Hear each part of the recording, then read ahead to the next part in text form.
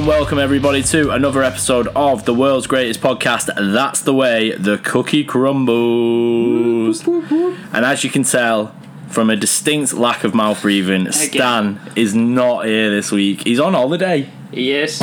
He's gone visiting a recently sacked manager in Mr. Lennon. European islands. Yeah, Mr. Lennon. Mr. Lennon. I bet he's on a link up. Link up.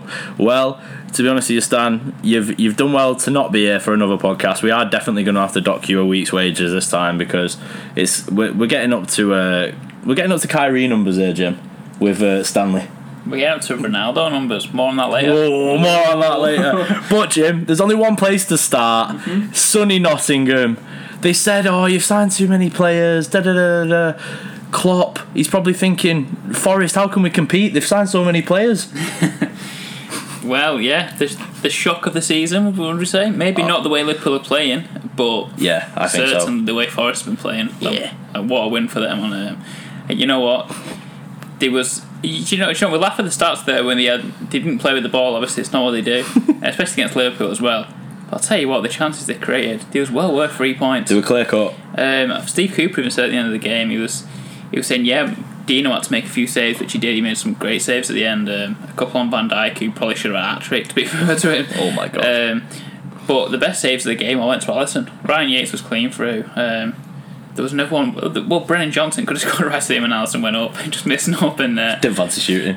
Controller disconnected. There was another good save. I can't remember who it was on, but Alisson, yeah, he made 6 saves himself. So, yeah, Forest were well worth this win, and what a win it was. That's what these kind of performances and results are what it's like, what it's all about for teams like Forest, really, aren't they? When they're scrapping relegation, it was rock bottom of the league when they cook. I don't know if they're still rock bottom of the league. I believe they might be, but yeah, that certainly helps. And it drags a few more teams into that relegation fight now. A big win for them. That was probably coming over recent weeks. They've improved quite a bit. When you think of Forest at the start of the season, just letting in goal after goal after goal, it looks like they conceded 6-21. There was a team that I love playing my FPL players against, but you look in the last 4 weeks, Cook, they've conceded 2 goals. So they've got some stability now, and if they can just add the verve back, because they've only scored 2 goals themselves, they can add that attacking swagger back, then Forest, yeah, they could make a push to stay up. It's a long road ahead, but yeah, what a win. Yeah, long road ahead, and credit where credit's due with Forest. Like you said, the chances they created were clear cut. They weren't half chances. There wasn't pop shots. It was them dissecting Liverpool and vice versa. And credit to the goalkeepers. You could almost say it's a game of the goalkeepers, this one. Henderson made a lot of saves. Alisson, again, keeping Liverpool in it, like Jim said before. But big implications for the team around Forest. It puts 3 teams now in the relegation zone on 9 points. Leeds, however, do have a game in hand. Big game in East London with West Ham Bournemouth tonight as well. They could potentially drag Bournemouth back down into a scrap towards the end of the season. But I think Forest, I hate to say it, Forest fans, but I think you are down. But I think you're doing the right things, and you're picking up points against teams that you probably wouldn't have imagined that you're getting points against, and that's credit to you, given the fact that, like Jim stated earlier, you've dropped points you've lost against Wolves, you've drew against Villa, you've been beat 4-0 by Leicester, 3-2 by Fulham, 3-2 by Bournemouth. They're teams that are in and around you, and you should really be picking points up against. Yeah, well, when did I'm just going to share this. When did Steve Cooper sign that contract? I believe 2 weeks ago. Because that was... Because I messaged you saying, what the fuck are they doing? That was a bold move. If you just go into the fixtures there. Yeah, go on. That was a bold move, and they've got some... They've had the result. They've had some performances from that. I know they lost at Wolves, but then they drew at Brighton. This is a great result. Really. I think it was from that Brighton game. That was his first one after his new deal. Yeah, so since his new deal, he's got 4 points out of 6, if that's right. Or he might have lost at Wolves afterwards. Either way, 2 draws and a win in his last 4 games is a significant improvement on what they was doing previously. Like a team that couldn't buy a draw, never mind a win. Obviously had some really bad results at Leicester, Fulham and Bournemouth. And like I say, it was a brave move to give him a new contract, especially with how we kind of see chairmen and like owners react to a very bad start to Premier League. Usually they're quite trigger happy. I mean, maybe we're just too used to teams like Watford who would have sacked Steve Cooper years ago. Yeah. But yeah, things are on the up for them, and who knows, maybe they can drag everyone into a fight. They certainly have done this weekend. Yeah, defo, and like I've already mentioned, I personally think they will go down. I just think that the teams around them, they just have better players, and that's no slout on Forest, but I just think that maybe it's a bridge too far for you this season, a bit too much too soon, obviously, with the signings. But, Jim, do you think there's a possibility, a realistic possibility, that Forest can stay up, and if they are to, do they need to add a couple of bits in January, which is mad given the fact they've signed 23 players in the summer? Well, the way they've been working in the market, it won't surprise you if they signed like 12 or something in January. I think they can stay up. I think it's too early to say they're down. I think definitely when you look at the quality on paper and the amount of gelling this team has to do compared to the rest of the teams around them, that they're the long shots, aren't they? They're the least favourites to stay up. But they've got some good players in there. I think, especially against Liverpool, they had a lot of 3-on-3, 2-on-2 opportunities, and I thought Gibbs White and Lingard were really poor on the weekend, actually, despite the win. They might have done some good work off the ball, but when they got into them dangerous positions, they didn't do anything. Awani was a problem. It was a great story for him. He was released from Liverpool 7 years ago, so that was really good to see him go scoring. But some of the players on the bench, Cook, Emmanuel Dennis is a player. I think he will work himself into this team. Yeah. And that they could be dangerous. And like I say, they've built something now defensively. So maybe if Cooper, over the next few weeks until the World Cup, found the way he wants to play with this team, because it's going to take him some time. It was 23 signings. Yeah. He's got the luxury of that 4 weeks off in the World Cup to figure out his targets if he does need anyone. And they'll happily spend the money, so I don't see why not. They've certainly spent more money than some of the clubs around them, like you say tonight, Bournemouth, who I believe will get dragged into the relegation battle. They've had some really good fixtures. They're overachieving. Really good results, haven't they? But realistically, that's a team like Forest, who are significantly weaker than a few teams, and they're not willing to spend like Forest are. Yeah, and I think a few coaches have said it. It's almost like the season starts after the World Cup for the slightly bigger teams. Obviously, they've got players who have almost got one eye on the World Cup and they're shitting it about getting injured, and rightfully so.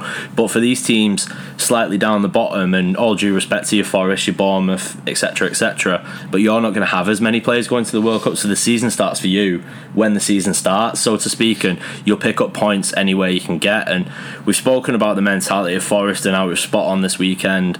We're going to have to move on, sorry Liverpool fans, to the mentality monsters themselves, Liverpool, who Klopp's done a little bit of moaning of late, Jim, since that Arsenal defeat, but they picked up obviously a massive result away at Rangers in the Champions League, beat yourselves, Manchester City at home, were very lucky against West Ham at home, and then this absolute sucker punch for Nottingham Forest. So do you think that Liverpool, again, it's almost like one step forward, two steps back with them this season?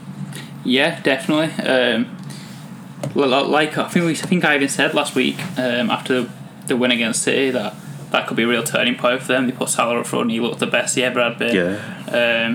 Maybe a new system, a new kind of like feeling around. They kind of adopted that underdog mentality.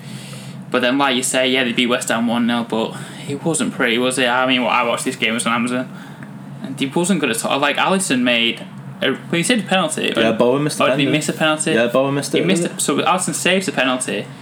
I think right at the end, Milner saves like a clear goal, like literally 5 minutes from time. And all that second half was all West Ham. It was just attack after attack after attack. And even some of the players were, after the City performance, you think, at least have turned a corner.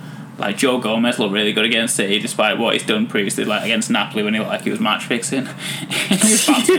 And literally, was he not back to himself in the West Ham Forest games? He was, unfortunately. He was so only like and England. The same fault with him, and yeah, I completely agree with your assessment there that he was one step forward, two step back, because they looked to have turned a corner and then they literally go straight back to how they played. Like, they could concede at any moment, and if it wasn't for Alisson, who's having an unbelievable season, by the way, when you watch some of the saves he's making this season, did have lost that West Ham game as well as the Forest one.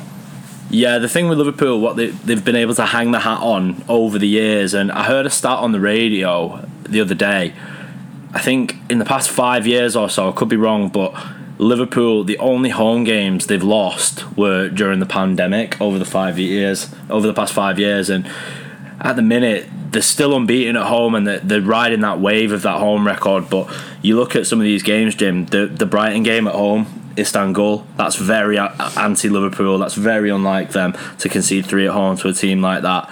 The West Ham game we've already spoken about was very leggy. The Newcastle at home game when Isak scored, they were on the ropes in that game. Obviously, the anomaly in this one is the 9-0 against Bournemouth, but Liverpool again, drawing at home to Palace. The home record's usually spotless, and that's the thing where Liverpool can almost guarantee 3 points every week, and now that's showing slight cracks. And for Liverpool fans, they'll hope that they can sort this home record out before the World Cup, because the last thing they need prior to this World Cup is doubt over where they're going to finish in the top 4 and potentially if the manager's going to be there next year. Yeah, well, not a lot's been made about that. The manager situation there really has. I think if it was maybe anyone else other than maybe Pep at City, I think you'd be asking questions of the manager there. Because they've been shocking this season. Like realistically, they've been nothing short of shocking. I think they've played well 2 or 3 times maybe. They played well against City. I think they had a home game against Ajax where they kind of looked really good. Like they controlled the game a lot. Yeah. Other than that, like I'm not counting 9-0 against Bournemouth and 7-1 against Rangers. Yeah, they scored some goals, but it's papered over a lot of cracks with what's happened between them games. You're right. Yeah, it's been a real rough start to the season for Liverpool, and the way the injuries have gone for him as well, and the way they just can't find answers to be more defensively solid. And unfortunately, if you're a team that looks like conceding every single game, you're going to drop a lot of points. It doesn't matter how good your front three is, which it hasn't been good this season as well. That hasn't been able to bail them out like it has done a few times over the past 4 or 5 years. So yeah, I don't know where they finish. I don't know what they'll do. They'll be hoping to turn it round after the World Cup, I'm guessing, but it's not looking great, I'll be honest.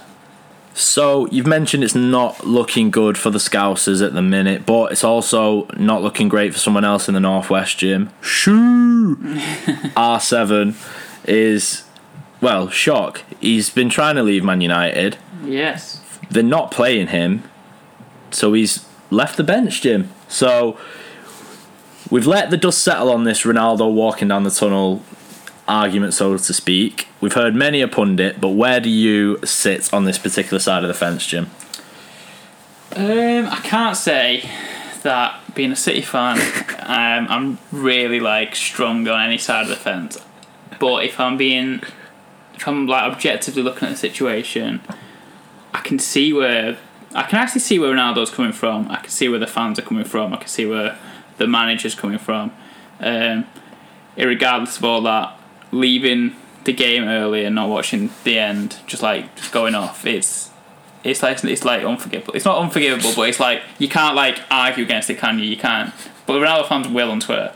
But it's just, of course they will spot Ronaldo, not that's not what I mean. It's shocking, and especially a player of that seniority as well. In a fairly young side, he should be the one that they all look up to and act like, because he is realistically over the past 15 years he has been an ultimate professional, hasn't he? The way he's conducted himself, the way he's dedicated himself to being the best footballer Look ever. at him. Exactly, he's 37. Look at the guy. So it's just out of character for him, but he's kind of been building up since. He's not been able to leave in the summer. At the same time, no one's really wanted him. Yeah. Realistically, his realistic suitors have been. It's been kind of close to Chelsea. Mm. Napoli looked at it, Atletico Madrid, and then they just basically said that straight away. No, fans actually protested against it in a pre-season game. Yeah, the Athletic ones, I saw that. There was one, James Horncastle said on the Totally Football show, and there's a little free plug for them, but he said that there was an unnamed Saudi club that offered him, basically it would have broken football wage structure. It was roughly about 1.2 million a week, and straight away he said, no, I want to stay in Europe and go for these records. And so it shows where his head's at, doesn't it? Well, that's the thing, innit, is the only clubs that you can realistically see him going to in the summer anyway, it might change in January, and I'm sure Ronaldo will be open, it will, is the Saudi clubs, China clubs, into Miami, into MLS. They've just give up a DP spot with Higuain. Makes sense. But with what Ronaldo wants is to stay and play in the Champions League, which he can't in them clubs. No. And you literally go through all the Champions League clubs, the ones that could realistically afford him. Don't want him. I don't think he makes any of them teams better, does he? I don't know. You could argue Chelsea makes a little bit of sense. But then Potter's come in, so it's kind of changed for him. Will Potter want him? Realistically, I know it's a tough job anyone to manage Ronaldo because he's such a big name, but like Graham Potter hasn't managed someone Exactly. even It'd be a car crash. tenth of the stardom of Cristiano Ronaldo. Do you know what I mean? It's true. And what Neville was saying when him and Roy Keane was having a comical argument on Sky Sports, whatever it was. Super Sunday. Yeah, Super Sunday. Neville is right. United, when you watch him, Ronaldo does score a lot of goals, and his goal record is still great, even at his age, even with United performing. But they're a better team without him. They just are. Rashford misses a lot of chances, but they're more dynamic. They're quicker. They're more fluid. Some of the other players are better without him. Yeah. And you're looking at your players like your Bruno and Anthony, even like Rashford, like last season. Less pressure to pass to him. It is, and there's no main man, is it? There's sort of team when he's not the. You're right, 100%. So yeah, I think I don't know where I stand on it. I think if you're Ten Hag, it's close. I think Ten Hag is doing the right thing. Really, I think he said a few dodgy things. I think do you know when Roy Keane said when he brought up the fact that Ten Hag didn't bring him on against City out of respect for him. Yeah, that's bollocks. That didn't make sense. It's stupid. That was silly. I didn't understand that at all. Yeah, you can't say that and then not play him. Then ask him for that cameo against Spurs and go, oh, do you fancy a couple minutes at the end? Out of respect. What do you think that's going to do for his career? I know they're winning, but it's embarrassing. It's like putting the manager's son on at the end. He's obviously not good enough. Do you know what I mean? It's like saying, here you go, mate, little pat on the head. This will keep him happy. So you can kind of see where Ronaldo's coming from. But you know what you said before when you said, oh, they're a better team without him? Here's an idea. Let him go.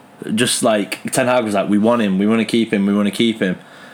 Alright, well, don't say that, because immediately that keeps his value high. That immediately says United are looking for a fee, when really, if it's that bad, mutually terminate the contract. It's been done. It can be done. If he wants to go that bad, and he did, let's be honest, he was trying his best. I think that Ten Hag has messed up in that one, because you need to just be honest with yourself and be honest with him. He's one of the greatest players ever, and that's what Roy Keane was alluding to, but no one's defending his actions with walking out. I could defend it if they were losing against Spurs.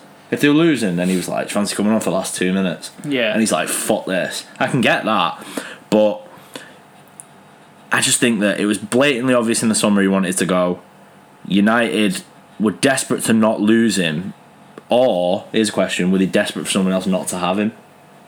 Yeah, who knows? I don't know how much it would cost to like say get rid of that contract. I don't know if that's a feasible thing for United to do. I think the best scenario for everyone is Ronaldo moves on. Like literally everyone wins. The Ronaldo fanboys win, the United fans win, the manager wins, Ronaldo wins if he gets the club that he wants. The stock market wins. Yeah, the problem is, like you say, who's going to get him? That's the problem. And like you say with what Ten Hag's been saying, he wants to keep him. Is he just saying that in the media? Because realistically, Ten Hag's not going to come out and say, no, yeah, we want to get rid of Ronaldo. Yeah. that literally, you would never do that as a manager, because what if you need Ronaldo? And it makes his value nothing. Exactly. Like it makes unsellable asset. You can't negotiate anything. If one of your strikers goes down, then you can call him Ronaldo, and you've literally said beforehand you don't want him. It's just not going to work out. I think maybe the dream scenario, what Ten Hag maybe thought he could do, especially after like the first few games when he started winning after the Brentford loss, was maybe have Ronaldo coming off the bench. But like Gary Neville and Roy Keane were arguing about, Ronaldo's not the type of ego or player who's happy to sit there and come off the bench, which is the only way United get the best out of him, unfortunately, I think, this season. Yeah, and do you think that for United to be successful as a team and as a unit, he has to go in January? Because currently he's training on his own. I think he can still be successful, but it's another thing that United have to deal with. That's like a non-footballing thing. Yeah, I can't think of the word now. That's something that's like, I've lost the word, but something that's distraction. Yeah, it's another distraction, isn't it? It's a Paul Pogba type distraction where he's doing stupid. It's his fault, is it? No, it's his fault. Graham Souness thinks so. Yeah, Graham Souness will blame him as well. But you know what I mean? They've had it a few times when United are going, they kind of turn the corner here, and then pop up as agents or something. I mean, he won't be doing that anymore. Rip. But you know what I mean? Like something stupid like that'll happen, and It won't be footballing wise. It's another distraction, and that's what it is for United this year. But I still think they can be successful, regardless of what he does. I just think it's just easier for them if he leaves, because he's obviously not happy to sit there on the bench and be a kind of role model type. I'll come off the bench when I want figure. But who knows? I mean, it's a shame really, because he could work in, like, realistically Ronaldo could, if he dropped the ego, which he's too far gone, I think. Yeah. But if he dropped that ego and said, right, I'm gonna work myself into this team, he could. Like, the amount of chances you see Rashford miss, it's only a matter of time where United are drawing these, which they are, because Rashford's missing these chances. Ronaldo won't miss them. If he can come on and prove that he can get on with the team and get in them positions and scoring goals, which is Ronaldo, I'm not going to doubt him. Yeah, penalty box player. That's what I mean. If he can start doing maybe a bit more running, which, I mean, he's in great shape, why not? I know he's 37, but doesn't mean you can't run. Fat shit, innit? He's in better shape than the whole team. Realistically, he probably runs more than them all. No, just true. It's 100% true. So it is a bit of a shame that he can't do that for them. But it's a shame as well, because there was last thing on Ronaldo, but there was an opportunity, I think 20 minutes left in the Chelsea game. Ten Hag changed the system and he brought on Anthony Elanga, and I was thinking, thank fuck that's not Ronaldo. That was my first thing, because I thought, he would have had 20 minutes there, and obviously he's the GOAT, or if not one of the GOATs. And I was thinking, there would have been some minutes for you there, Cristiano. Thank God you weren't playing, son.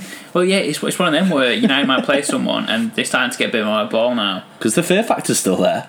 Well, he frightens the life out of me. Well, he does anyone, doesn't he? When he comes on, he's scoring. He's not missing, is he? No. Like, realistically. No. Like, what if United are breaking down like a low block, which they've struggled with the past few years? Bring Ronaldo on. I mean, there's not many better subs, really. But yeah, like you say, I don't think it's going to happen, is it? Yeah, one man's rubbish is another man's treasure, Cristiano.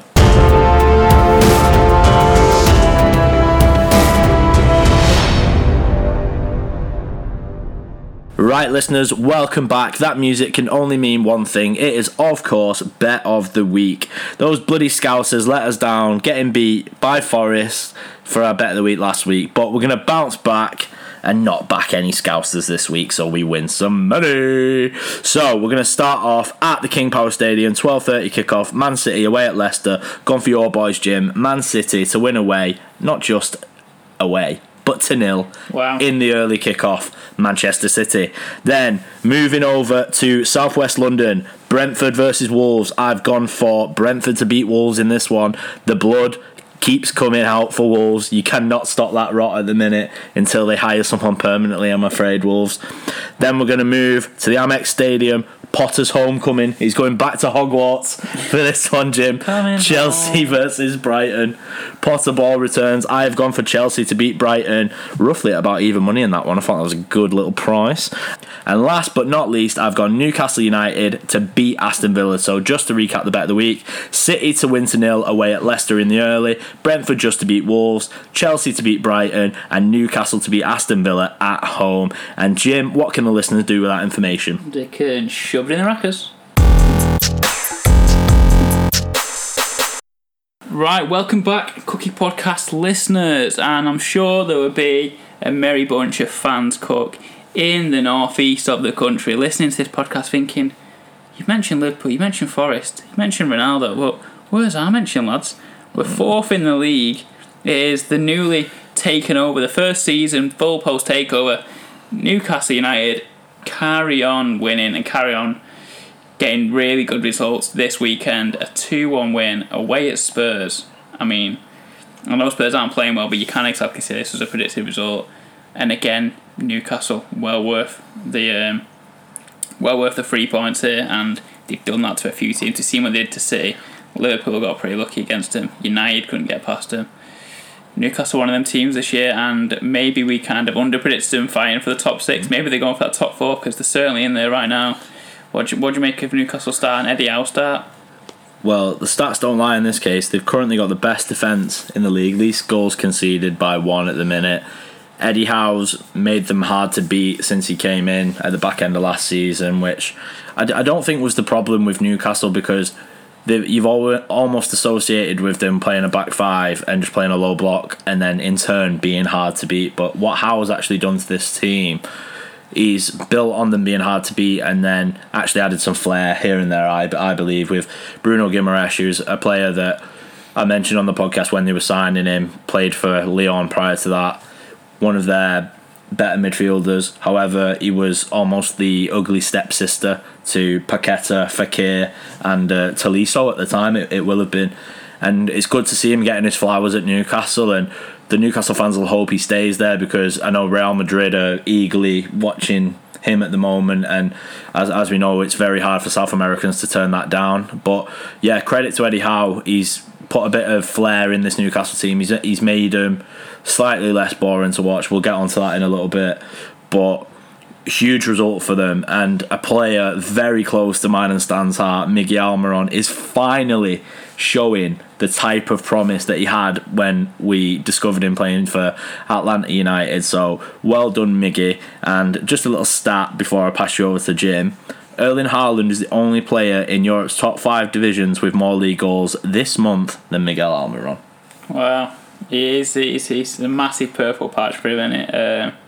He's just being unbelievable, and yeah, I was just scrolling for every single time you see Almiron score, it's the Jack Grealish goal. It is though, isn't it? That just comes up. So that's just Jack Grealish must be watching Newcastle games or something and thinking, oh, for God's sake.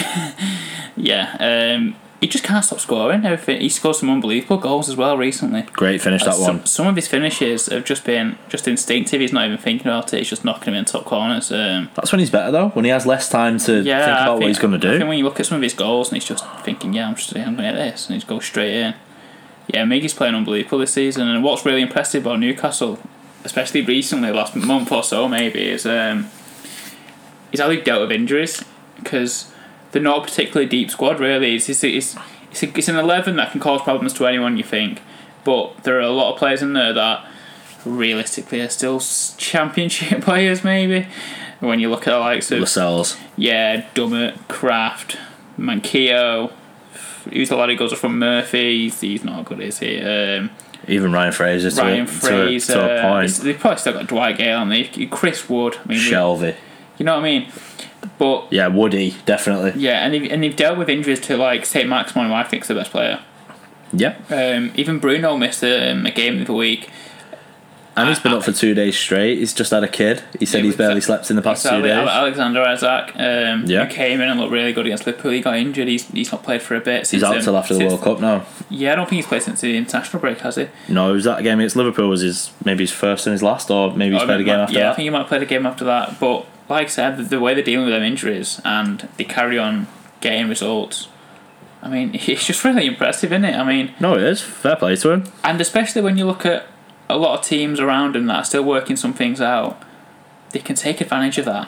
And you know what I mean? I'm not going to say they're going to finish in top 4, but Tottenham are in a point now where we've watched them for a few weeks and we've said it. I think we might have said on the pod, even though they are getting the results, they are shocking to watch. I mean, they win. Yeah. They're the worst team and they win. And I mean, we can laugh it off and say, oh, it's Conte and that's what he does.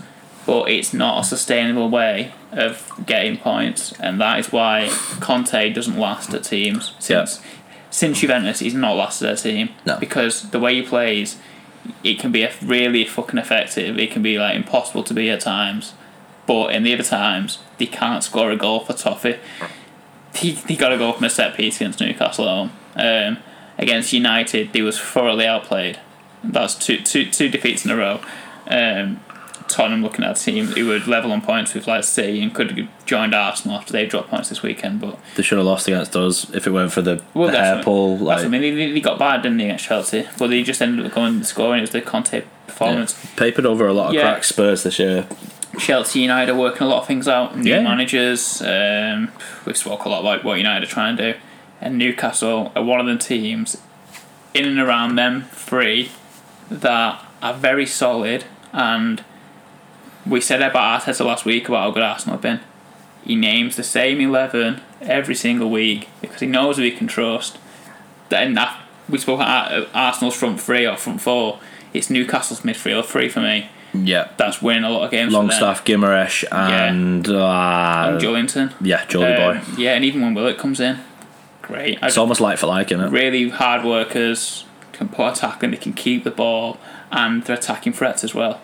He's a really good, dynamic, like all-round midfield three, and that's winning a lot of games for him. Yeah, 100%. And the players, like you said, they've got players who, from my memory, correct me if I'm wrong, Newcastle fans, but you've almost got slightly an injury-prone team. Like we talk about Callum Wilson, you almost have to bank that he's going to miss 12 to 15 weeks of the season, and he already has. St Maximin always picks up little injuries here and there, and I'm just thinking they're your two star boys of your team at this minute. Obviously, Isak's injured again, though. Let's hope this isn't a pattern for Newcastle, because I rue the day if I was a Newcastle fan of the day that Wilson and Isak are both injured, because then it's like, who does score the goals for them? Just put Britain up front. Get Miggy false nine. But we'll, before we speak, obviously, about the implications with Tottenham and Conte, and is he going to be there at the end of the season, because obviously his deal expires in the summer. Foul or no foul on Hugo Lloris, James? No foul. Yeah, I'm with you. Explain why. Because I don't think he can do much about it.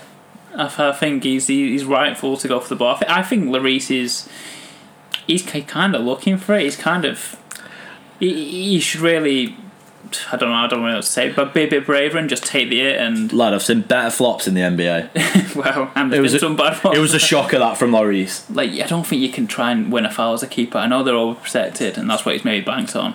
But yeah, no, I don't think it's a foul. Not for me. No, me either. And I'll tell you for why. Because if that's two outfield players, is that a free kick? If they just run into each other. Well, yeah, exactly. So yeah, I think it'd have been definitely too much to overturn a goal. Like, realistically, it's not enough to overturn that goal. No, definitely not. Lloris not injury prone. Lloris mistake prone. In my opinion, I think. Thing is with Spurs, when you're in a rut like that, and the problem is, when you're supposed to be this compact and you're not scoring goals, you need your keeper to give you at least half a chance here. And if you're playing Tottenham, you almost target Lloris to a point. Wait until he gets the ball at his feet, then trigger a press, because you know he'll either try a stupid little Cruyff, or he'll knock it into Rose Ed, or you just know it's not a safe pair of hands, and that's not what you want. And sticking with safe pair of hands, Jim, do you think Conte signs a new deal? No, not a chance. Back to Juve? But, well, I mean, if they don't sort manager by then, that's just ridiculous. I mean, I'm surprised they're not coming back for him now. When you look at the free agent managers at the minute, Dyche. Well, you've got Pochettino and Tuchel out of a job. And Dyche. But I mean, realistically, for Juve. I know, but Juve are an absolute, they're in a shambles this year. Oh yeah, since Ronaldo left him, he absorbed him, made him a better team, and then fucked him off, made him shit. But I can't believe that they did not go on managing. I can't believe it's not Tuchel yet. But I mean, I'd be surprised if they're not knocking on Conte's door at the minute, because I think he goes back there. He's never happy, is he? No, he's not. Have you ever seen him? Like Mbappe. You ever seen him smile? Have you ever seen Conte smile? He won a title once, and that was only when Costa left. It wasn't even when he won something. But it's almost like, is it too easy to say Conte goes back to Juve, they're happy, they sack Allegri, Poch goes back to Spurs, that nostalgia factor just marinates for a little bit, and then Dyche gets the England job. No, wait, Tuchel's getting the England job. Well, I mean, anyone can have the England. I thought one of the people talk about now, I thought Eddie Howe's timeline will work out quite well, but the way he's going, or Potter.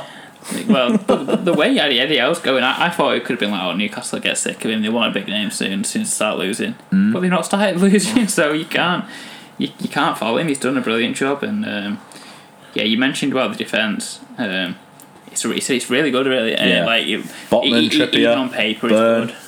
And the thing that's really impressive about them as well, they seem like they're playing together, aren't they? Like, as a unit, you can tell they're loving that, keeping teams out and stuff. Yeah, they didn't keep a clean sheet this weekend, but they've conceded just 10 goals all season. That's really impressive.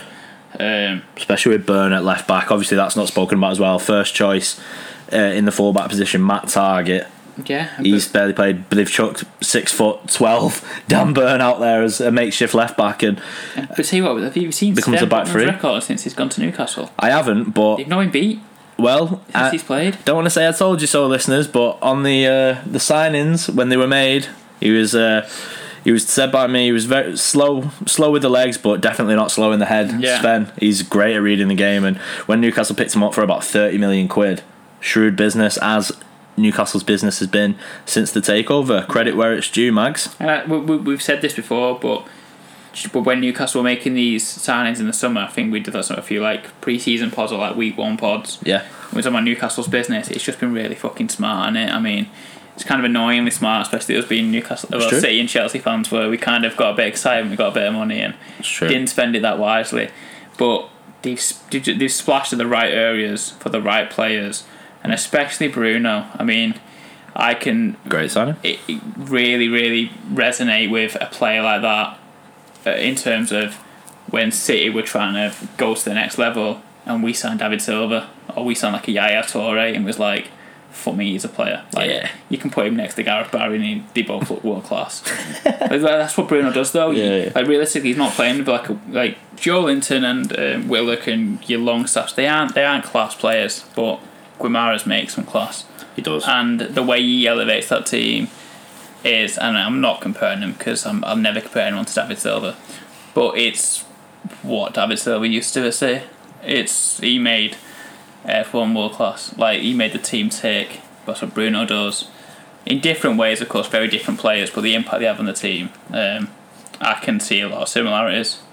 Yeah, and that's just, it's day and night from Newcastle since he's become a part of the side, and it's no secret that they've added more flair and ability in that team. But a team, Jim, 2 teams that it looked a bit doom and gloom at the minute. Wolves versus Leicester. I was expecting almost an under 2.5 banker on this one, but Rodgers and his Leicester boys definitely proved me wrong in this one. Huge result, 4-0 win away at Wolves. Are Wolves serious relegation candidates at the minute, given the fact that they're pussyfooting around getting a new boss? I mean, when you look at the standings, yeah. It's not great reading, is it, Wolves fans? No, I mean, you could have predicted this, actually. I mean, it sounds very surprising, but Wolves have scored 5 goals all season in 12 games. But it's something that they've done year after year. We've said it. It's a great team on paper. Since Jimenez, maybe? Since he went down? Yeah, since Jimenez went down. But even then, it was just him who was scoring. Yeah, it was. And Neves pens, maybe. Yeah, but you can't rely on that. And no way. I mean, the standard of that team should be nowhere near relegations as well. Yeah. Like, so I don't know. I can't. Yeah. There's a long way to go in there. There's still 2/3 of the league left, but at the same time, 12 games played. It don't look great, does it? 5 goals, and they don't even look defensively solid, do they? They used to be. They used to be one of them teams where like you can bank on a few clean sheets there. Yeah. 0-0 specialists then, but not anymore. It's mad, isn't it? Like the fall from grace. There was in Europe. Obviously, we had Nuno, had that system where you knew exactly who was going to play every week. It's not like they've lost any players as well. Yeah, literally. I know that Jimenez is out at the minute. He's currently in Mexico, and he's tweeting pictures of like football boots and stuff like that, which I know has left the Wolves fans very pissed off because they're like, why the fuck is he there? I believe Mexico are in the World Cup as well, so I think he could be prepping for that one. Yeah. Again, they've got Diego Costa with all the sustenance of being the aggressive bastard he is, but he's not in his pomp anymore. He's not the Diego Costa who's scoring goals. And the Wolves Twitter and Insta, they love putting that out. Oh, Costa having a fight. Okay, great. You're not scoring goals. And I actually heard a Wolves fan on the radio describe Gonzalo Guedes going there as a prison sentence by I forget the guy who's in with him, the Ronaldo's owner, Mendes, yeah, a prison sentence by Mendes because he's the only one apparently who looks like scoring. He said it was Trincao who was sentenced last season. He didn't want to be there, and now this season it's obviously the boy we've just mentioned. Yeah, the thing with Wolves is that they're a team that we spoke about. Forest might have to go into the window and splash some cash. These are going to have to go and get a striker. Yeah. Jimenez back or not, because realistically he's not been himself, has he, since that, and it's understandable, but he's not. He's lost a yard. Traore is nowhere near the player he was, especially when them two were linking up. That was such a devastating duo, like the counter-attacking goals they got. The big lad they signed who got the big injury for a full season, that's why they went for Costa. Costa's not good enough. it's a funny signing. I'm glad he's back. He's jokes in it. But It's an FM signing. He's not good enough. Isn't it? Like, yeah, but he's not good enough, is he? No. And then he's been dossing about in fucking Brazil for like 2 years. And you look at the wingers and the forwards around him, who are good players. Like I like a lot of these. Like, I like Podence as a quality player. I like Neto a lot. Neto's a good player, good young player. Yeah. Trincao was, like you say, Guedes good, but none of them can score. None of them ever scored. I think Neto had 2 goals last year. I reckon Podence had like 5. Yeah. Like, it's just not enough goals. If you don't have a goal scorer, you're gonna get dragged into that relegation battle. So they need to go and get one. Do you think they need to move away from the Portuguese model, or do you think that this has gotten almost to the dance at this point? Because they've obviously sacrificed Cody because he said he couldn't play in a back four. Yeah, he's doing that for Everton every week brilliantly. now. And obviously you take him out of the dressing room. What a massive impact that is. Yeah, and I like Collins and Kilman a lot. I think they're good young defenders, but Young. that does not make sense to me. I mean, they could have learned from Cody. I think Cody's a brilliant player. Leadership qualities as well. And I think Everton done really well signing him. And him and Tarkowski. Him and Tarkowski are great together. They really are. The two of the honestly, we're not talking about England, but they're 2 of the best English defenders this season. 100%. Like, if you're purely picking on form, you might not be able to argue past them 2 starting. Especially in a back three. But yeah, Wolves, they need to go and get I don't know if they need to move away from this Portuguese model. They just need to find a goal scorer. Does Mendes have any goal scorers in his books? There you go. We've just there's the signing. They're not in Europe yet, but if he can go to Wolves with the main man, yeah, he'd sort them out. He genuinely probably would. Do they play in Champions League? Not quite, Ronaldo. But Mendes, he can get in there if anyone can. Yeah, so we know about Leicester, who've done really well as well recently. Yeah, we have to speak about them. I remember watching home to Forest. I know Forest were in the downfall at this point. They won 4-0, but Leicester that night was absolutely brilliant. Like, Maddison was it was one of the best performances I've seen from a single player in ages. And since then, they got beat against Bournemouth, and I kind of thought, oh god, they've just taken a step back. Oh god. But then since then, they've done really well, and weirdly, for a team and a keeper, Danny Ward, who is one of the worst keepers I've ever seen in the Premier League. We've said. Oh, yeah. But he's got the second most clean sheets this season. It's tied second. I don't know, but I've seen that before on fantasy. I don't know how he's done it, and he's making loads of saves. Like, Wolves had all the chances this game, like they always do. Well, look at this, lad. We've just got the stats up, like you've said there. 21 attempts from Wolves, 5 at goal. 5 attempts from Leicester, 4 on target, 4 goals for Leicester. That's the difference. And Ruthless Foxes. Danny Ward was the difference in a game when I never thought I'd say that. I was going to say, how many times can we say that this season?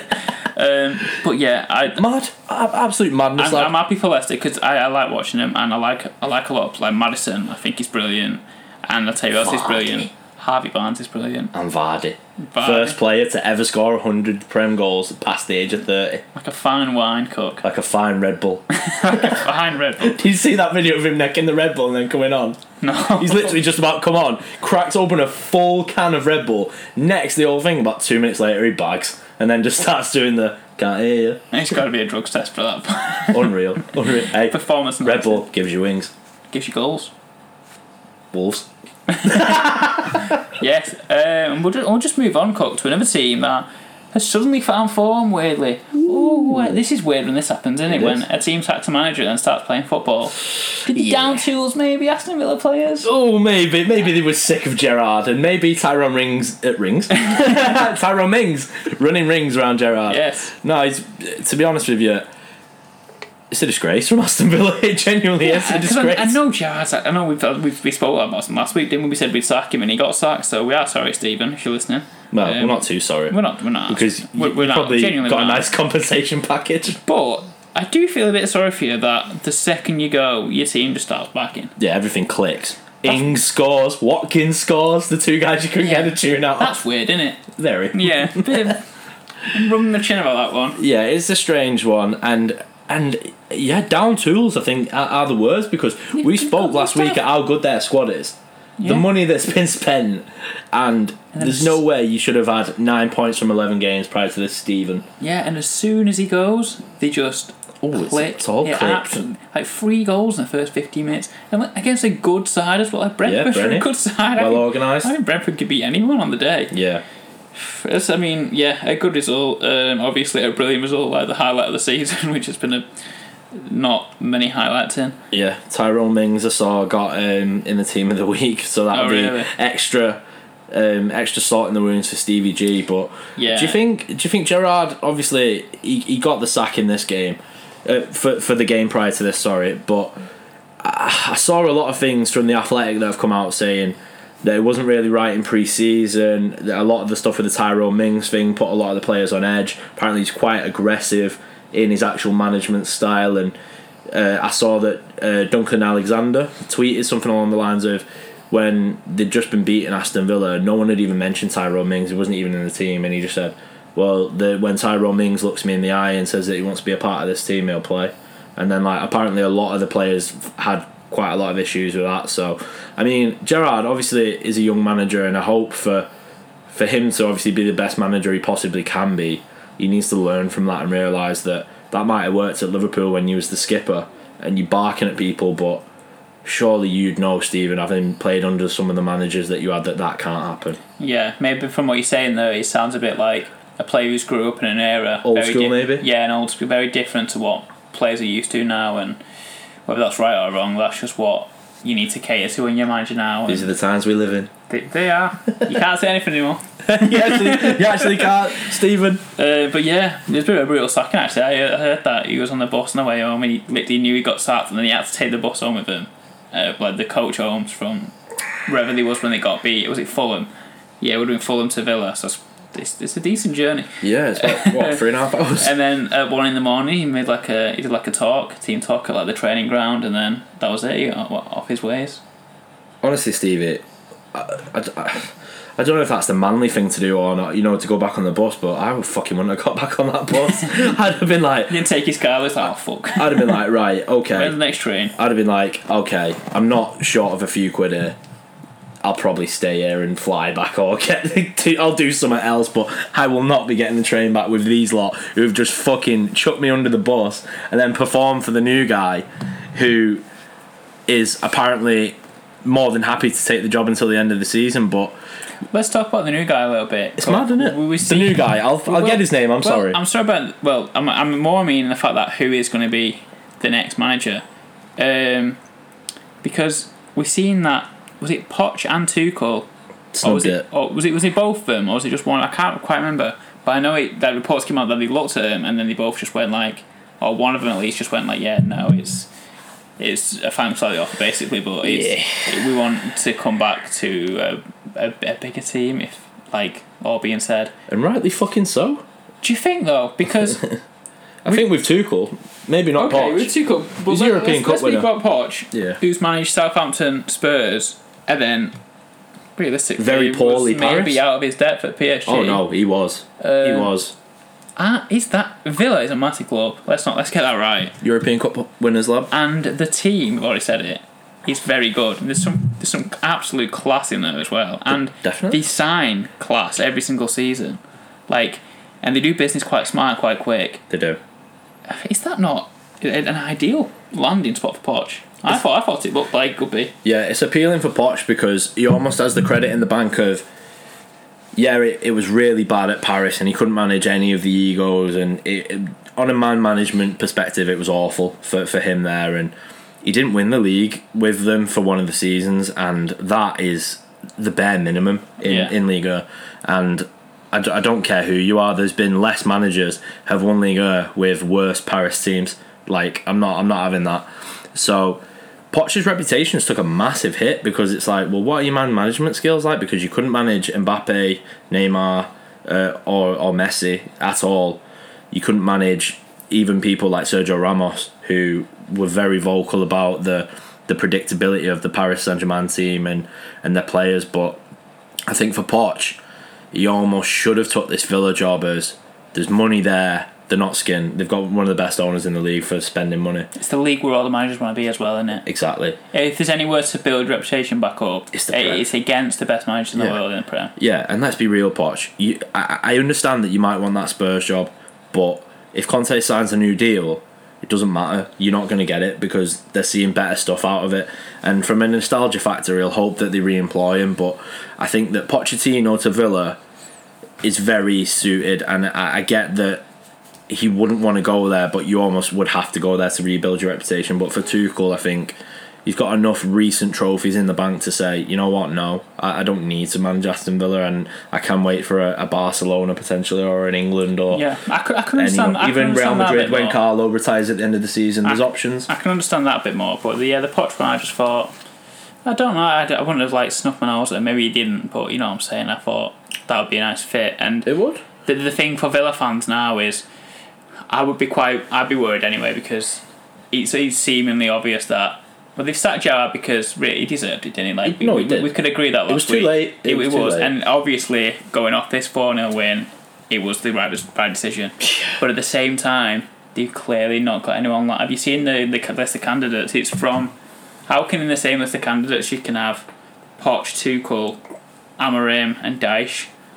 It's four very different people. It's just like it's the different levels of playing football. Like they just basically want someone else. Stylistically, so, as well. So to me, if I was a Villa fan, I'd be a little bit worried, thinking, "Fucking hell, I hope we land the right man," because obviously they just want someone else. They don't. It's not like they want someone. You always want a vision, don't you? And obviously they don't have one. That's they just want a new. They just want a new manager. Yeah. Do you think that's last thing on Aston Villa? Do you think that's maybe?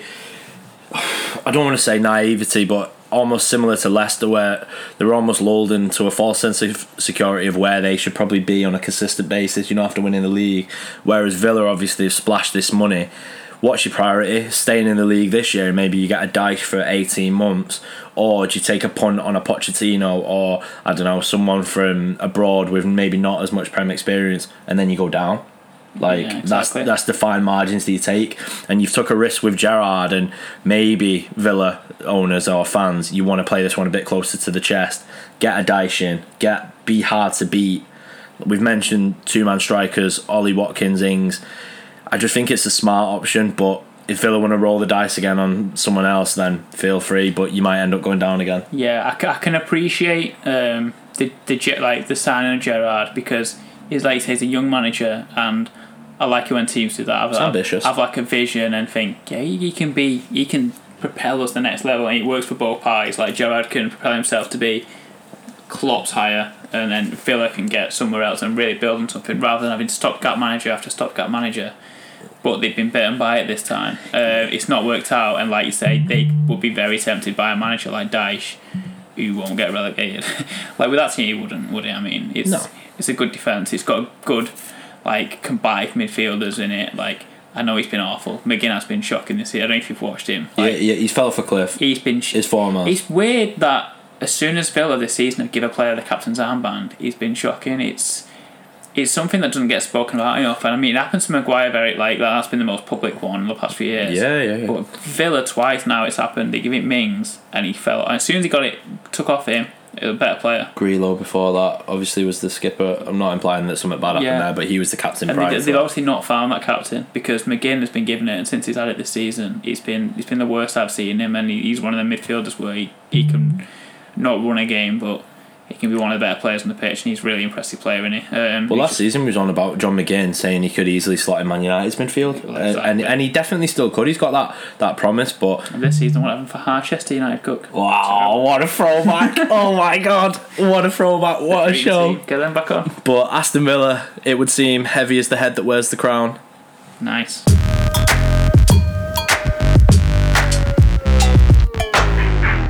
Right, listeners, unfortunately, it is that time of the podcast, the time where we do have to love you and leave you, but it's also the time where we can tell you where to find us when we're not making pods. So, follow us on our Twitter and our Instagram using the handle Cookie Podcast 1. That's Cookie Podcast followed by the number 1. If Find us on TikTok as well. Just type in The Cookie Podcast. That's THE Cookie Podcast. And then if you want to bob over to our YouTube channel, we stick some stuff up there occasionally in clip format. Just type in TTWTCC Podcast Clips. And it's been episode 155 of the podcast. And that's the way the cookie crumbles. Civic.